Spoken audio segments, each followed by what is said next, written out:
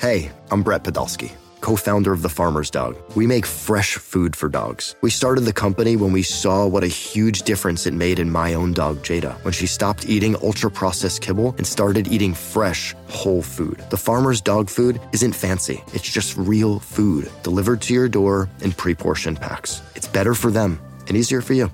Get 50% off your first box at thefarmersdog.com/podcast. That's thefarmersdog.com/podcast.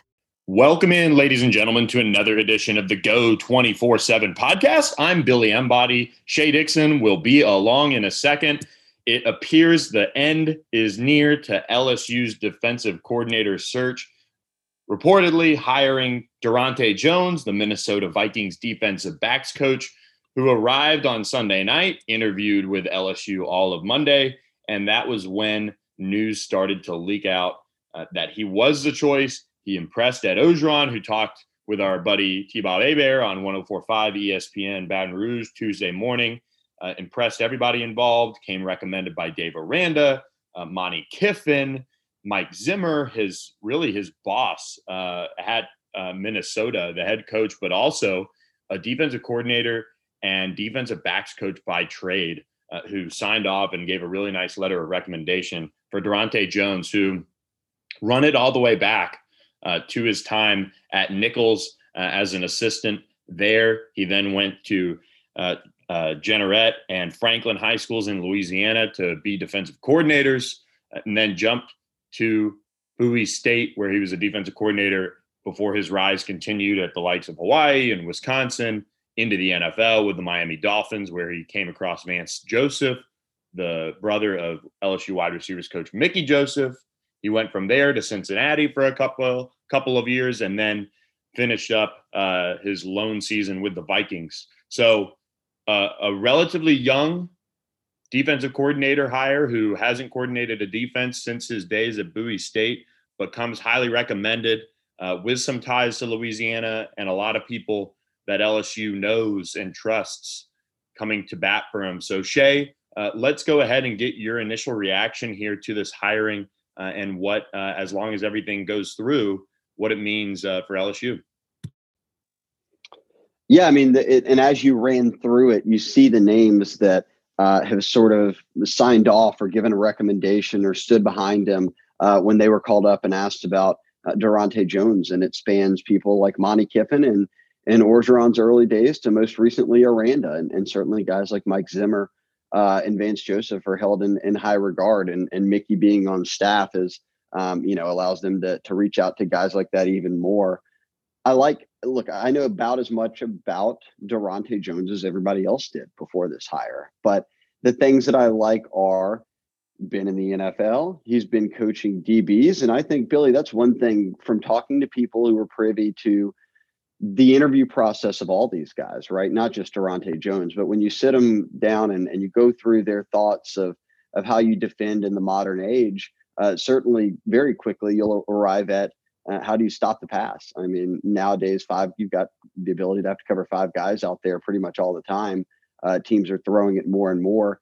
When you hire a guy as a DC who's a defensive back by trade, like Durante Jones, he comes from a background of installs and everything that comes with knowing how to stop a sort of modern offense. And we're seeing it bleed into the NFL, certainly, with those defenses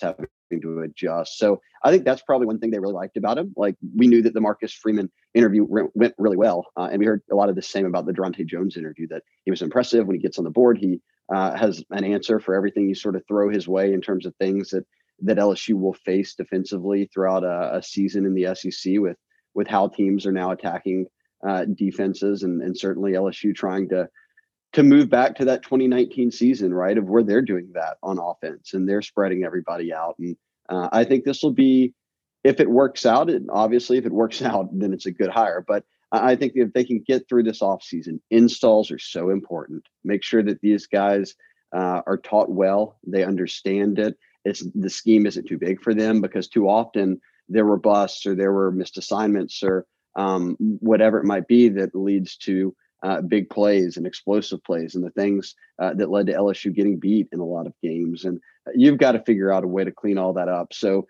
he seems, from what we've heard, Billy, and certainly how other coaches have praised him back to LSU, a lot of it was he's a very good teacher of the game. And whether that was at a lower level and having a top 5 defense for multiple years in a row, to being in the NFL and being around professional defensive backs, that even at that level, he's still able to reach them. And they think that will translate certainly well to this group of high school guys that come from high school into college, but have NFL ambitions, Billy. And when you get to be coached by a guy who has been in an NFL room and multiple rooms, you start to listen a bit more, I think. Yeah, and I think he's kind of that perfect age range too, and having coached. I mean, I forgot even when I was running through things, he coached in the CFL, so he's been in every possible little nook and cranny of college football, the professional ranks. He just has been in every little area, and I think that when you add up a lot of different experiences, and sometimes they go poorly, sometimes they go well, I think with the amount of people vouching for him and the experiences that he's had, and I'm not trying to build this up like they just landed Marcus Freeman or they landed, the stole some, elite defensive coordinator away. We don't know. But when you run down the list of where he's been, what he's been through, I think it just makes a lot of sense. And from talking with a really source that we really trust and has been good to us through the process, the big thing that stood out was that this is a guy that all the way back to Ed Orgeron's USC days, he was on their list of coaches that they wanted to bring in. And at the time it was for an assistant role. His career hadn't progressed to this point yet, but so they've known about Daronte Jones. He was on the initial list that LSU had, and as they worked down their list, it was time for his shot at the job. And so this wasn't somebody that came out of nowhere in a way. He was just down, on the list, and they worked their way down. And, I think this search, when you look back at it, had its bit of good times where Marcus Freeman was looking like the guy, and, they targeted him early on and it looked like things were going well, and obviously it didn't work out. And then they had the bad luck with Ryan Nielsen and the Saints, being able to use his contract to get him a raise and a promotion. And, things didn't work out with Zach Arnett on LSU's end. So they just worked through their process, and now it's on to hiring a linebackers coach and a defensive line coach. And, Ed Orgeron, it took a little bit longer than the offensive coaches, but he got a guy that I think he feels really comfortable with from listening to him this morning on 104.5. Too, that I wouldn't put any stress into the timing of how, the process, right? Ultimately, the only goal is to find the right guy, to find the right fit. Bo Pelini proved to not be the right fit. Matt Canada, offensive coordinator, proved to be not the right fit. And he was a Broyles Award finalist. So a lot like a Marcus Freeman. So I wouldn't worry too much about, okay, where was he on the pecking order of the past few weeks? And certainly they interviewed other guys first. And as Orgeron said, put out a lot of, you can call it feelers or whatever, to guys who probably weren't going to leave their jobs, but you have to at least see. But when you land on someone like Daronte Jones, you're still getting experience. You're getting someone who's probably hungry because he's eager now that he's got a chance to prove himself as not just a DC, but at a place that puts kids into the NFL at a rate like LSU does. I mean, he'll be coaching plenty of future pros in the SEC.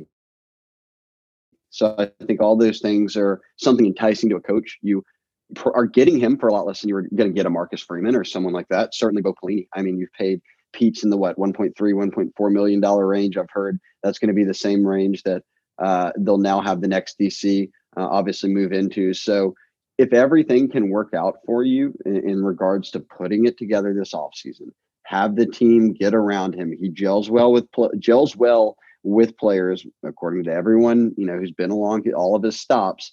If this defense can get on one page, you didn't need, I think there was 50 defensive coordinators that could have probably done the job. There's a lot of talent, and they just needed someone who was motivated, who understood the job, who understood where this team needs to grow, which is both on the field and in the locker room. I think they've got a good fit for that right here. And again, I'm not worried about how long it takes. I'm just worried about what it looks like on the field. So if he turns out to be great on the field, nobody is ever going to say anything about it taking a month or where he was in the pecking order. They're going to say, good to have him on the list, and it was a solid hire.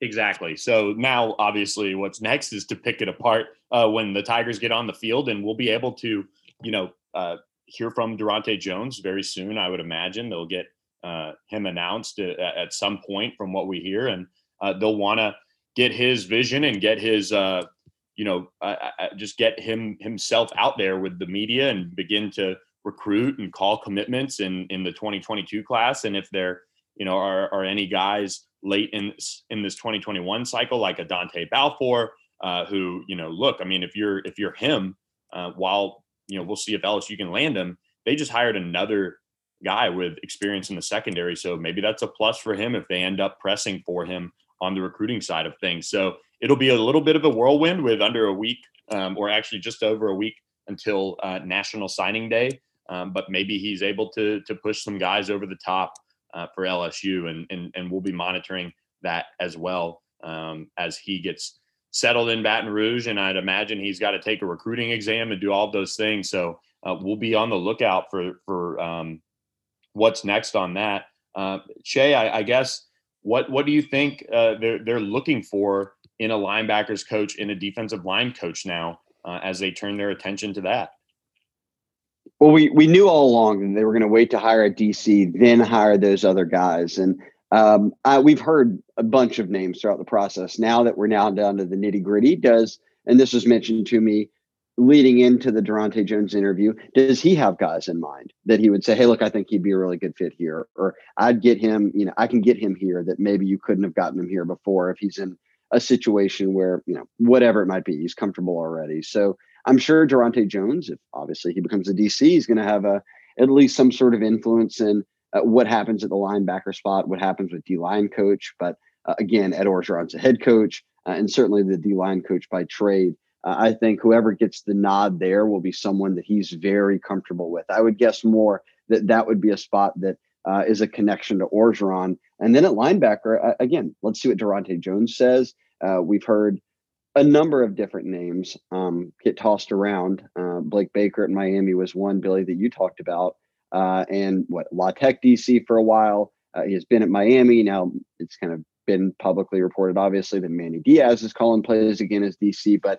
And this is where you get into it with a lot of guys. If he makes $600,000-$700,000 a year, the LSU linebackers coach isn't going to be making that. That's inching close to what the DC is going to be making. So I'd be interested to see where the overall numbers fall with a guy they do land at, D-line or linebacker, but or does it even become a road bump and they're able to get someone who may take a little bit of a pay cut to be in a spot where they're at a big team and there's room for growth. Yeah, we'll continue to monitor that, and we'll pass along the names on Go 24/7 as we get them, and we'll be able to bring you all the inside scoop. I felt like you guys were all over it with the Durante Jones tidbits, and the board I know is popping over the last 24 hours with the hope that this search would end, and it certainly has. And now it's on to defensive line and linebackers. So a quick reminder, guys, we've got $1 going for your first month that you can take advantage of and check out the site. Get you through National Signing Day and following the recruitments of guys like Brian Thomas Jr. and Dante Balfour and whoever else they end up with to round out this class, maybe a transfer. So check that out, and also leave us a rating, leave us a review, and subscribe to the Go 24/7 podcast.